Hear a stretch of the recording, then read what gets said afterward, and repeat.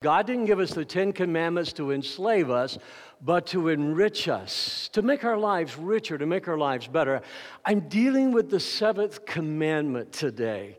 And boy, if there is a commandment that I would love to skip over and not preach on, it would be this particular commandment. I was visiting with one of my uncles a few years ago, and his son came out to the barn. He's a little guy, and walked into the barn where my uncle and I were talking. He was getting some feed ready for the livestock, and his little boy walked up to him, and he said to him, he says, "Daddy, a wise monkey doesn't monkey with another monkey's monkey." And we just broke out laughing, and I remember thinking, boy, what a great way to talk about the 7th commandment that we're going to talk about this morning. There's a lot of wisdom in that statement that my little great cousin was all about sharing with his daddy and getting what he hoped for, and that was a good laugh from the two of us. You know, Dorothy Sayers was a prolific writer, and she was a mystery writer that had a lot of acclaim in her day. But Dorothy Sayers, talking about the 10 Commandments, she made a statement in an article I read by her.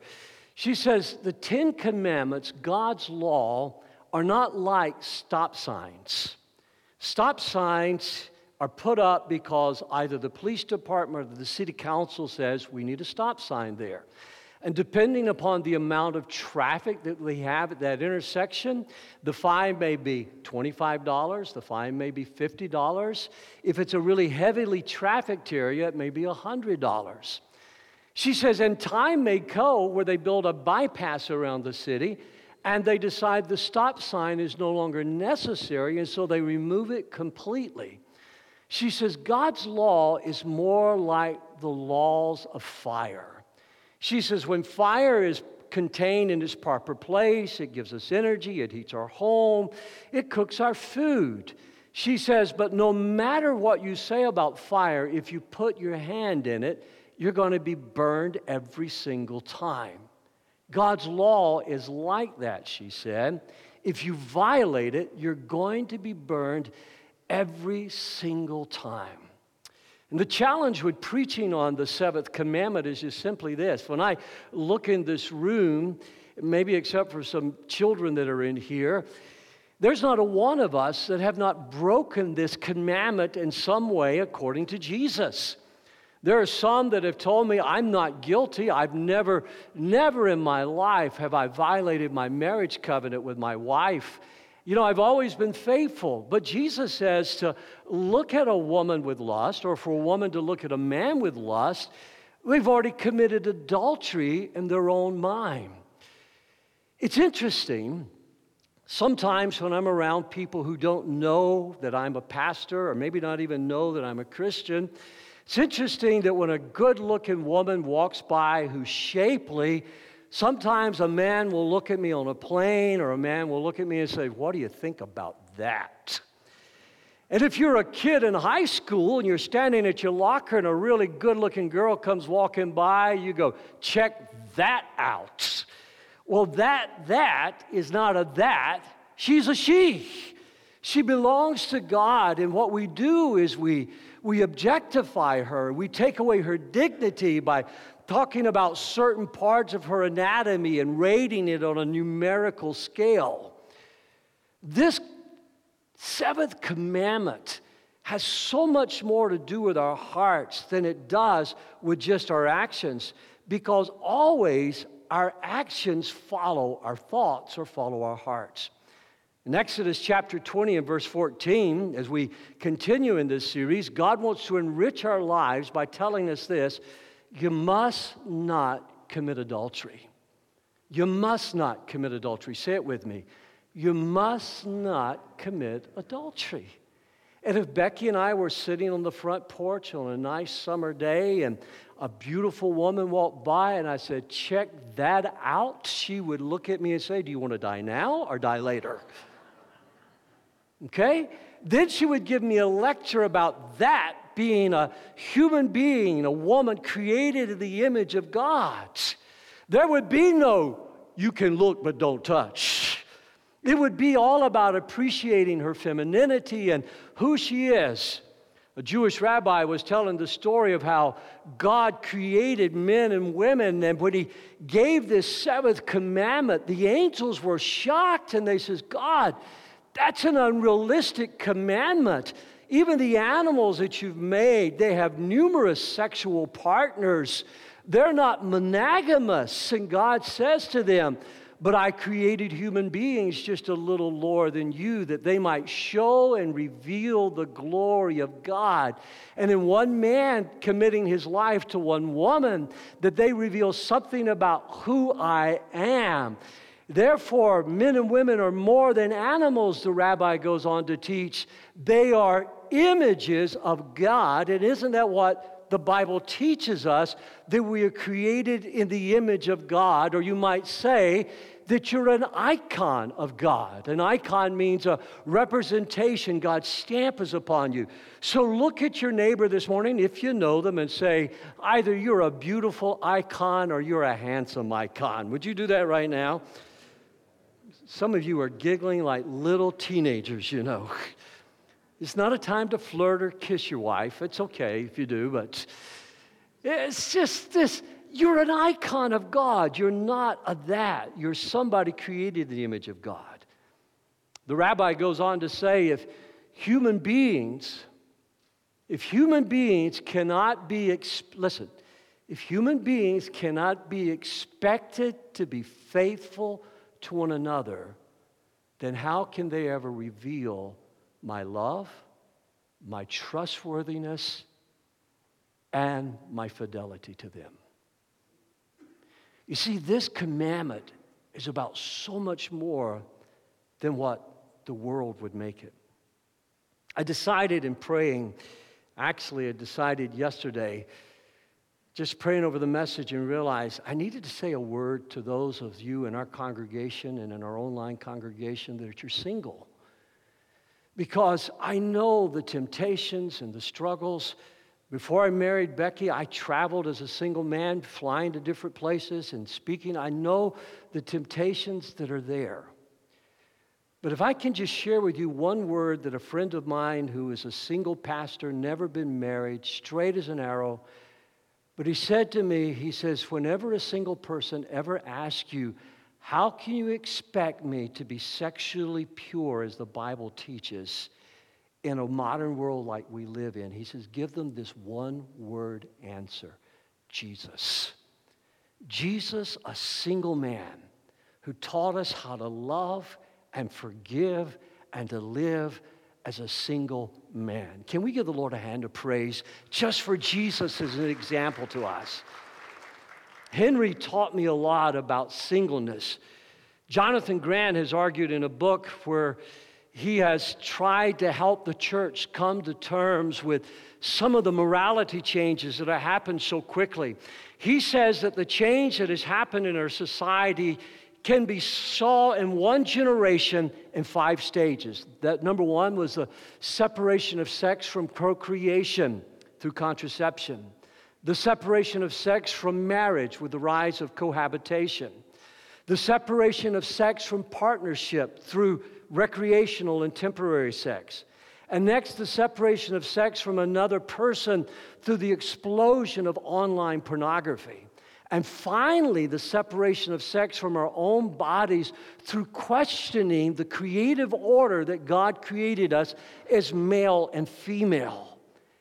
And I have lived long enough to see all 5 of those stages rapidly progress through our society, where sex has become so easy, so individualistic, and so up to your own interpretation that currently in the Western world, we have jettisoned not only what the Bible teaches us, most importantly, but what thousands of years of wisdom have taught us about men and women and family and children and sex. And we have rebelled against God's word to such a way that we've decided our idea is better than God's idea. And friend, there is no one that will ever have a better idea than what God had for you through Jesus Christ, our Lord and Savior. And that is a critical component to understanding. So let me quickly give you just 3 words about marriage that I think will help us understand marriage as we look at this concept of thou shalt not commit adultery, or this law, this commandment that's meant to enrich you and not to enslave you. In other words, what God is saying by thou shalt not commit adultery is God wants you to have a joyful marriage. God wants you to have a happy marriage. God wants you to have a fulfilling marriage. God wants you to have a fruitful marriage. That's what this commandment is all about. It's all about your joy, your happiness, your peace.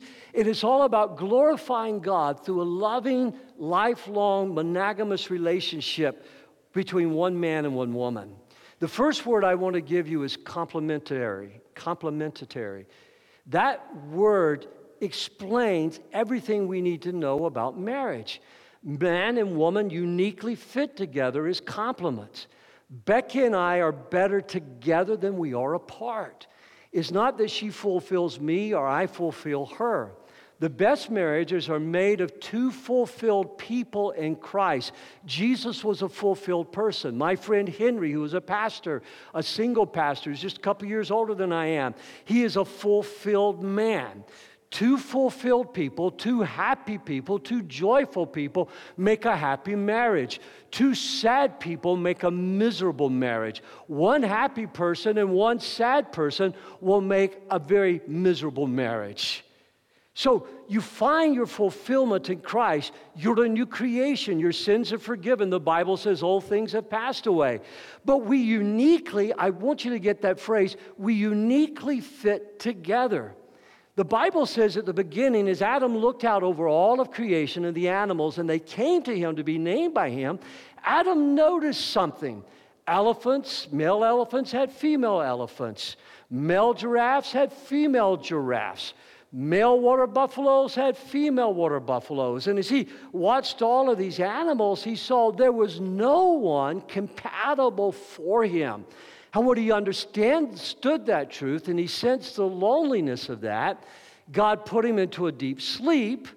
And let me read you what God did. Matter of fact, stand with me out of respect for the word of the Lord as we go to Genesis chapter 2 and verse 18. So as Adam had looked at everything, then the Lord God said, "It is not good for the man to be alone. I will make a helper who is just right for him." So the Lord God formed from the ground all the wild animals and all the birds of the sky, and he brought them to the man to see what he would call them. And the man chose a name for each one. He gave names to all the livestock, all the birds of the sky, and all the wild animals, but still there was no helper just right for him. Read that line with me. But still there was no helper just right for him. If you're married, or you're engaged, look at the person, look at your wife or husband and say, "You are just right for me." Now you ought to say, "Come on, Victory." I hope Pastor finishes in a hurry this morning. You're just right for me. But look what God did. So the Lord God caused the man to fall into a deep sleep. When the man slept, the Lord God took out one of the man's ribs and closed up the opening. And then the Lord God made a woman from the rib, and he brought her to the man.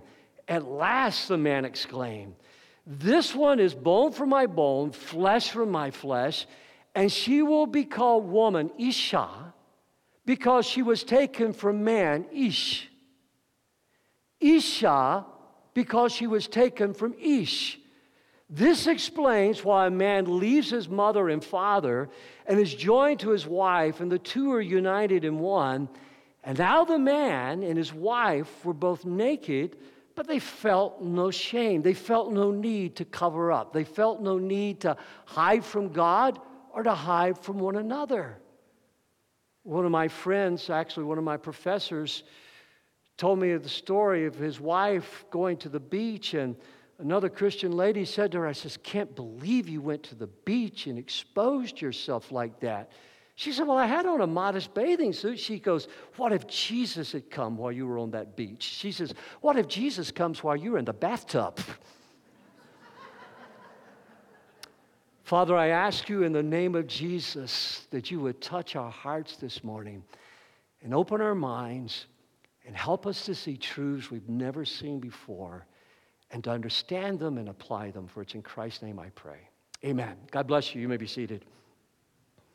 When I read this passage, I see there's complete complementarity in how the woman was formed, in the name she was given, in the shape she was given, and how that she was the only suitable helpmate for him. Literally, this was a marriage made in heaven. Literally, this was a marriage where one was made for the other, made together.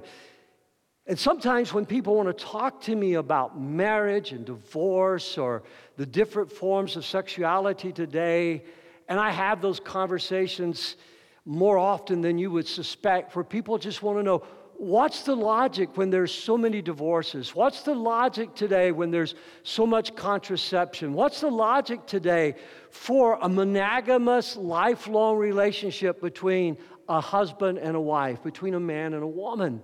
And I always take them to this passage because this passage gives us the moral exclusivity and the moral high ground for why marriage is God's plan for a man and a woman.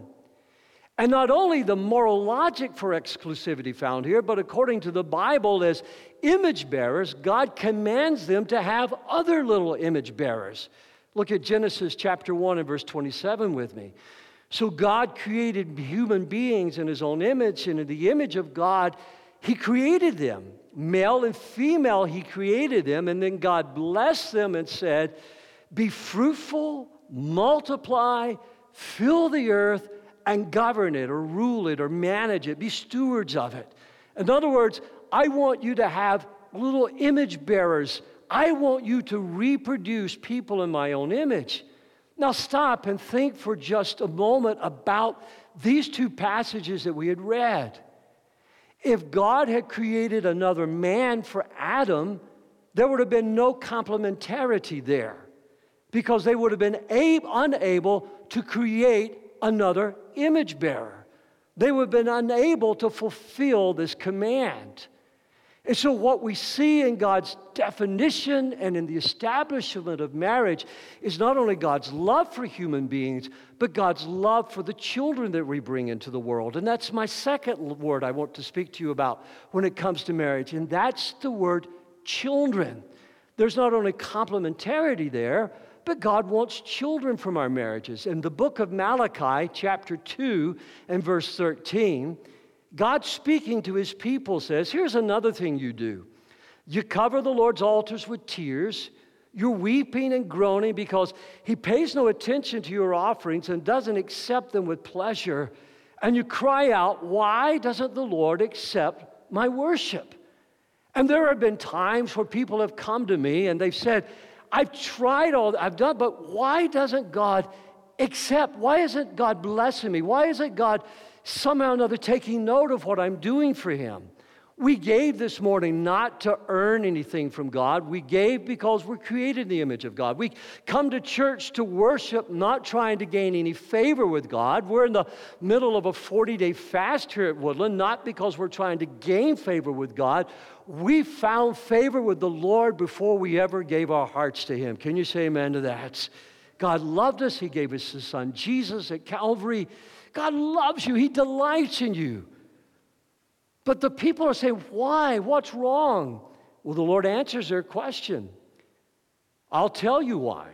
Because the Lord witnessed the vows you and your wife made when you were young, but you have been unfaithful to her. Though she remained your faithful partner, the wife of your marriage vows, circle that word in your outline, your vows, didn't the Lord make you one with your wife? In body and in spirit, or in other words, through the act of consummation, the sexual act of consummation. In body and spirit you are his, and what does he want? Godly children from your union. Say it with me.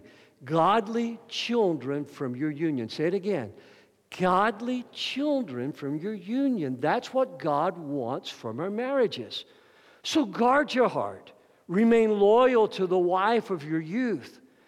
God says very simply in this passage of Scripture, there are two things that ratify, make valid your marriage.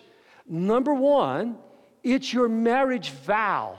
It's the sacred oath that you take and make to one another.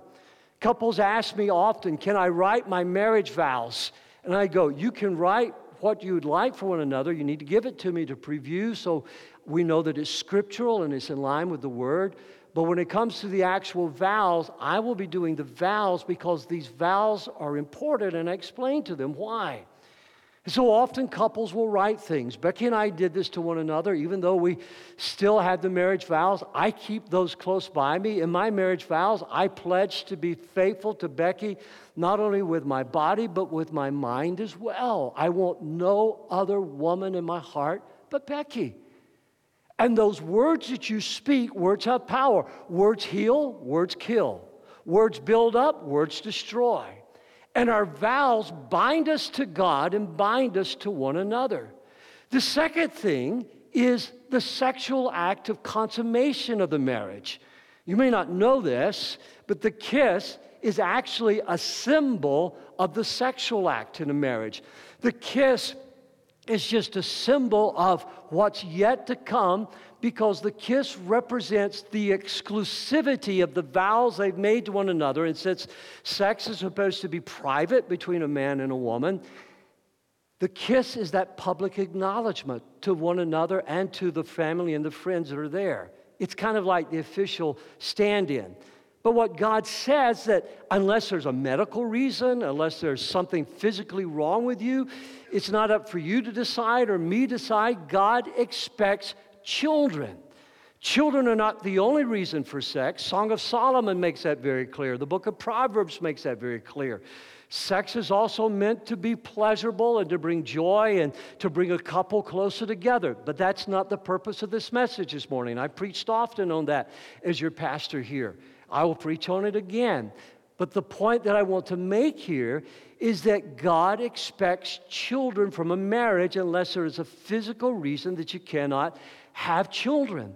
And the received wisdom from thousands of years of human existence, and on top of that, of the Bible, is one of the reasons for marriage, a marriage exclusively committed to one another, is for the protection of our children.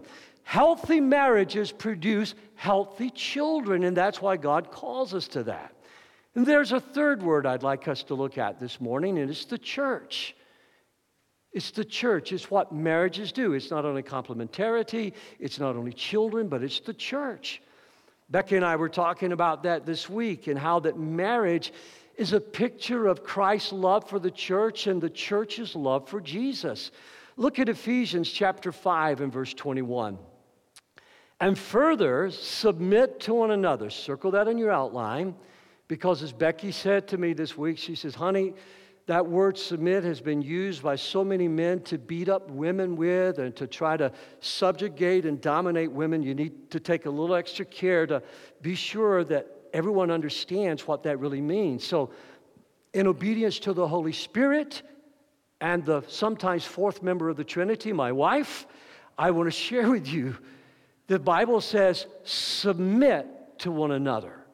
So look at your wife this morning and say, honey, I want to submit to you as well. Would you do that? Becky, I fear for my life. I want to submit to you as well. I'm teasing. I love it. Best thing ever happened to me outside of Jesus was Becky. Further, submit to one another out of reverence for Christ. For wives, this means submit to your husbands as to the Lord. That's not being a doormat. For the husband is the head of his wife, as Christ is the head of the church.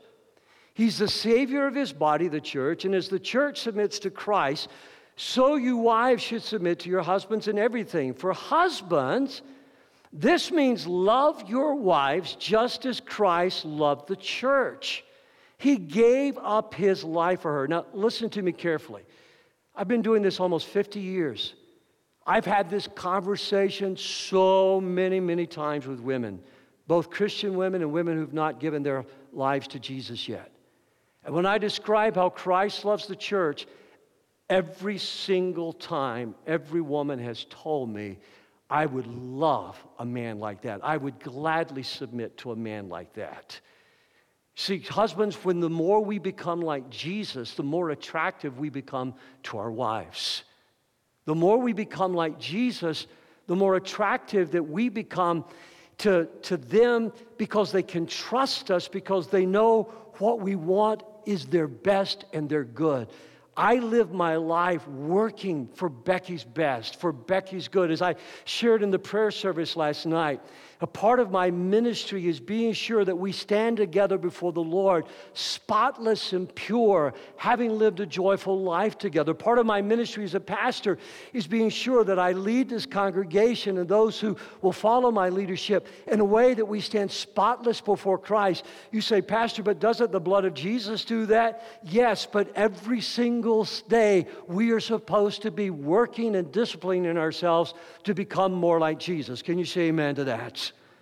So look at the rest of this passage I want to read to you. As the scripture says, a man leaves his father and mother and is joined to his wife, and the two are united into one.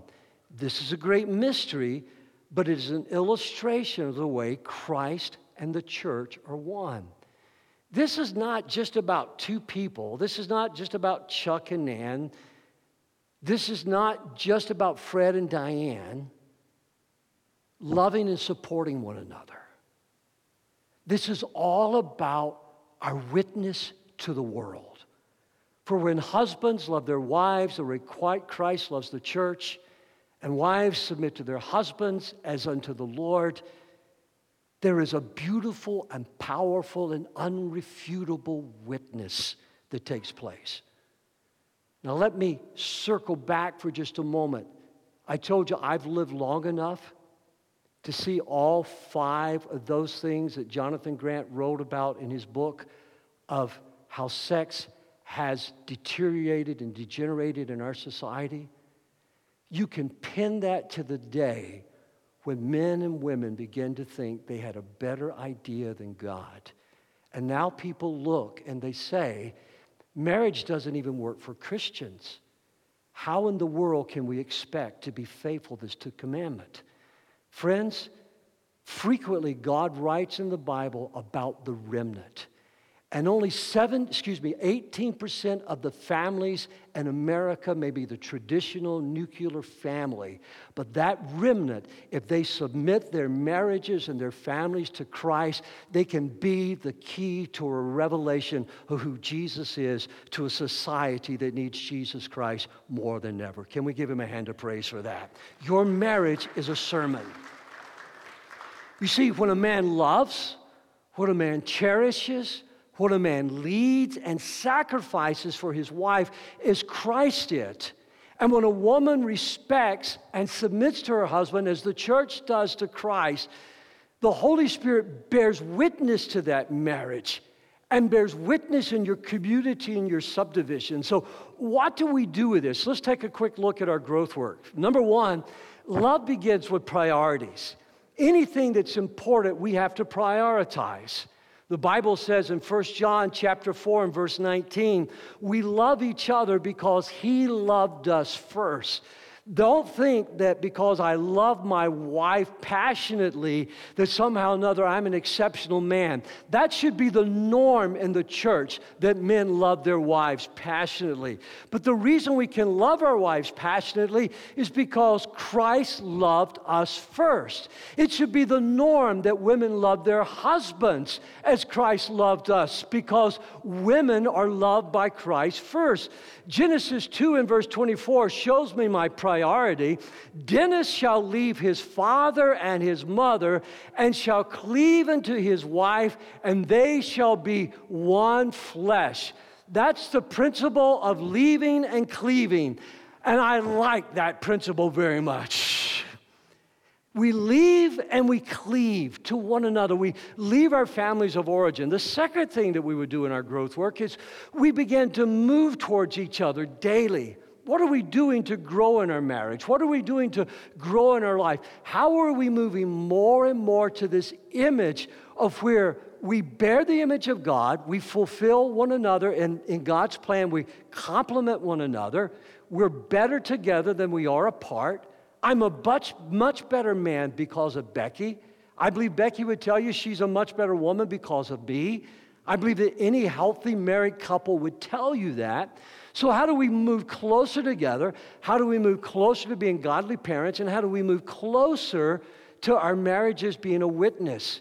Well, look at this next passage. The cleaving part. Prioritizing time for Becky every single day. When I was traveling for 12 years, when our children were small, and many times Becky couldn't be with me, one of our biggest expenses, talk about a financial transaction, one of our biggest expenses, because there were no iPhones in the 90s, there were no iPhones in the late 80s, so there was no FaceTime. But one of our biggest expenses that we built into our budget was so that I could call home and talk to her and pray with our kids, sing a song with our kids, tell them a story wherever I was at in the world. It didn't matter if it was South America or Africa. It didn't matter if it was wherever I was at, to be able to move a little closer to each other. It's the cleaving part. It's saying, I refuse to let go. I was walking through the children's ministry wing not too long ago, and a little child, one of your little munchkins back there, grabbed hold of my leg and I tousled his hair. We played and talked together. He wouldn't let go, so I'm walking like this, dragging this child. I was leaving and he was cleaving. Do you see what I'm saying? We're moving closer to one another. Ephesians 5 and verse 29, no one hates his own body, but feeds and cares for it, just as Christ cares for the church. When I do good for Becky or Becky does good for me, when you do good for your wife or she does good for you, you're feeding and caring for your own self. Number 3, stay pure in this world. Do not be deceived by this world. The innocence that you find and the purity that you find in Christ is amazing. Look at Genesis 2 and verse 25. Now the man and his wife were both naked, but they felt no shame. Now bear with me for just a moment. In our society, we have decided not to talk about our finances with one another, not to talk about our pain with one another, not to talk about some of the deepest issues of our life, but we go on Facebook and we paint a picture of how we want to look, or Instagram of how we want to look. But one of the things we do in our society, through porn, through our conversation, through entertainment, is we expose our genitals. And the genitals are the most sensitive parts of our bodies and the most private parts of our bodies. And the things that we should talk about with one another, the things that we should engage one another with, we don't talk about. And the things that we should keep covered, we don't. But in marriage, that is the most sensitive and the most private and the most sacred, we were able to share with one another without any shame. Genesis 2:25, now the man and his wife were both naked, but they felt no shame.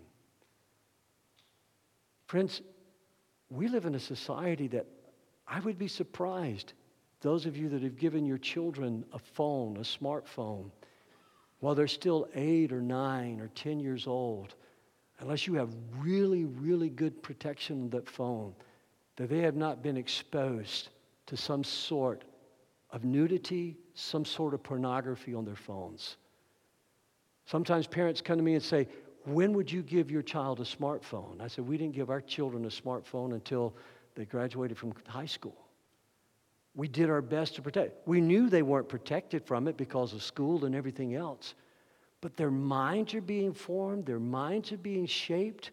And today, it is no longer about just a centerfold from a Playboy magazine. It's some of the most perverse things that you can imagine. And our children's minds are being twisted. And our children's minds are being stimulated with pleasurable images and moving images. Sometimes men and women both have said to me, Pastor, because of porn, I'm no longer able to have sexual intimacy with my wife or with my husband without those images flooding my mind. Do we not understand the world has never had a better idea than God. The world wants to profit off of your destruction. God gave His Son to be sacrificed for your sins and my sins in order not that we could be enslaved, but our lives could be made rich in Christ in every single way. Can we give Him a hand of praise for that this morning? So Peter says in 1 Peter 5:8, he says, stay alert, watch out for your great enemy, the devil. He prowls around like a roaring lion, looking for someone to devour. And friends, a lion doesn't roar when he's hunting. A lion roars after he's made his kill. He crouches, he slinks, he hides, he camouflages, and then he jumps on the unsuspecting and goes for the jugular. Understand the kind of world we live in. So I want you to stand with me this morning as we prepare our hearts to pray. In the next section of this message, this is going to be epic. I believe by the work and the grace of God that this moment right now you're going to remember. It's going to be epic because you are going to read with me the word of the Lord, because the most powerful part of this message is not my thoughts, but it's God's word and what He says about the seventh commandment. And so I want to speak to the first group of people in our congregation and online this morning as well. If you're tempted, if you find yourself being drawn, if you find yourself being enticed to unfaithfulness, to infidelity, if as a single person you find yourself being drawn, people are saying, it's only natural. It's only natural. Have as many partners as you want. If you feel yourself being enticed, and the way you know this is if you found yourself lingering on those thoughts, and those thoughts are bringing you pleasure. And right now, the Holy Spirit is touching your heart and convicting you. This is what the word of the Lord says. Let me read it first, and then we'll read it together. Lamentations 3 and verse 22. God would say to those that are being tempted, the faithful love of the Lord never ends. His mercies never cease. Great is His faithfulness. His mercies begin afresh each morning. I say to myself, the Lord is my inheritance. Therefore, I will hope in Him. And the Lord is good to those who search for Him. Would you read this with me? Let's begin at verse 22. The faithful love of the Lord never ends. His mercies never cease. Great is His faithfulness. His mercies begin afresh each morning. I say to myself, the Lord is my inheritance. Therefore, I will hope in Him. The Lord is good to those who depend upon Him, to those who search for Him. So what does it mean? Stay away from the adulterous woman. Stay away from the seductive man. Stop letting your thoughts linger there. Let the fountains of your youth be blessed according to the Scriptures. Rejoice in the wife of your youth. Rejoice in the husband of your youth. And build that marriage to the glory of God. As a matter of fact, I love what the Song of Solomon says. The Song of Solomon describes married love as like getting drunk on new wine. Some of you need to go home and just get drunk on each other. Don't get drunk on the wine of iniquity, but get drunk on the love that God has blessed your life with. Somebody ought to say, come on, victory right there. There's a few of you. The rest of you, I will pray with you after service. You need prayer. Secondly, if you've strayed, and you're part of this church, you're part of this congregation, you're online, I'm thinking of the person who's been deceived. You've listened to the lies of the world. You've listened to the lies of the enemy. But I'm also thinking of the person that you're being deceitful. You know what God's Word says, but you come to church and you show up here for an hour and 15 minutes on Sunday morning, and you think that's okay with God. And nobody knows. God knows. So this morning, I want you to listen to this passage, and then we're going to read it together, all together, so no one feels like they're being singled out. Since you have been raised to new life with Christ, set your sights on the realities of heaven, where Christ sits in the place of honor at God's right hand. Think about the things of heaven, not the things of earth. For you died to this life, and your real life is hidden with Christ in God. And when Christ, who is your life, is revealed to the whole world, you will share in all His glory. So put to death the sinful, earthly things lurking within you. Now, he's writing to the church. He's not writing to the world. So put to death the sinful, earthly things lurking within you. Have nothing to do with sexual immorality, impurity, lust, and evil desires. Don't be greedy. For a greedy person is an idolater, worshiping the things of this world. Don't think you can serve God and serve the devil at the same time. As Bob Dylan sang in the 80s, you've got to serve somebody. It may be the devil or it may be the Lord, but you're never going to be your own God. You're going to serve somebody. So let's read this passage out loud together. Since you have been raised to new life with Christ, set your sights on the realities of heaven, where Christ sits in the place of honor at God's right hand.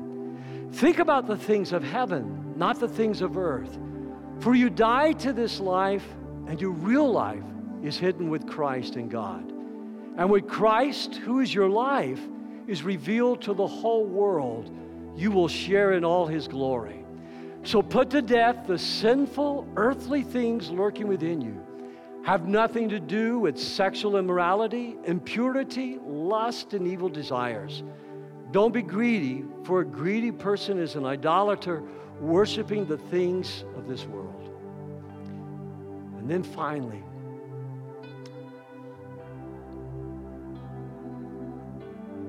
if you're grieved,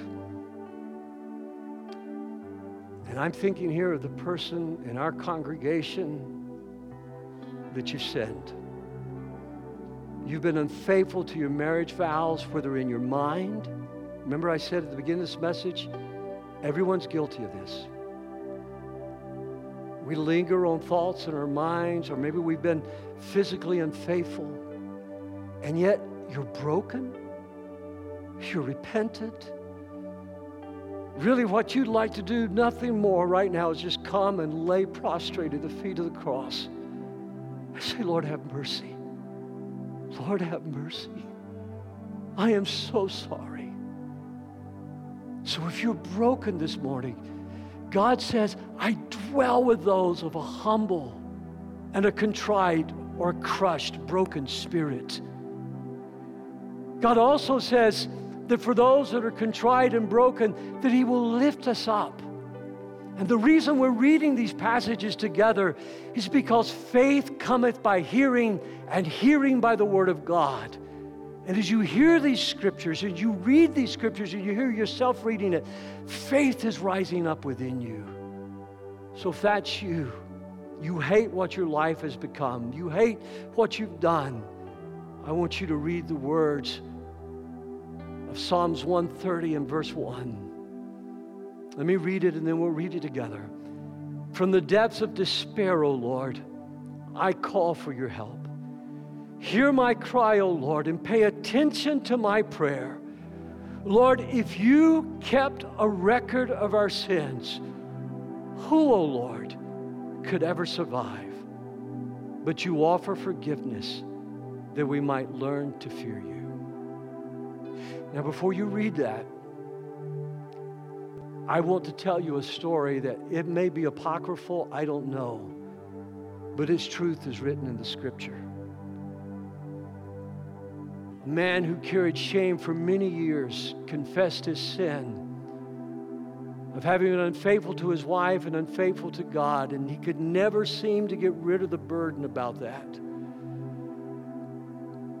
There was a lady in his congregation, in their congregation where he worshiped at, that she just seemed to always get answers to prayer. So he went to her one day and said, I have something on my heart that I've just not been able to get any peace from God about. Would you pray for me? Would you just see if God has an answer for me? And the lady cheerfully looked at him and said, sure, I'll pray for you. So the next Sunday when he came to church, she walked up to him and she said, you know, it's the strangest thing. I was praying for you this week, and it's like the Lord said to me, tell him I have no clue what he's talking about. God forgives our sins, and he casts them into the sea of forgetfulness. Can you say amen to that? If God kept a record of my sins, I couldn't stand. So I want us to read this together. And if you're broken, I want you to let these words go into the very marrow of your spirit. Psalms 130 and verse 1. Put that up on the screen, please. From the depths of despair, O Lord, I call for your help. Hear my cry, O Lord. Pay attention to my prayer. Lord, if you kept a record of our sin, who, O Lord, could ever survive? But you offer forgiveness that we might learn to fear you. Father, thank you. Thank you for the single person this morning. Jesus is the answer. Thank you for those of us that are married, who want to be married, that God, as spouses, we complement one another. We bring out the best. Lord, thank you that we can bring forth little icons, children.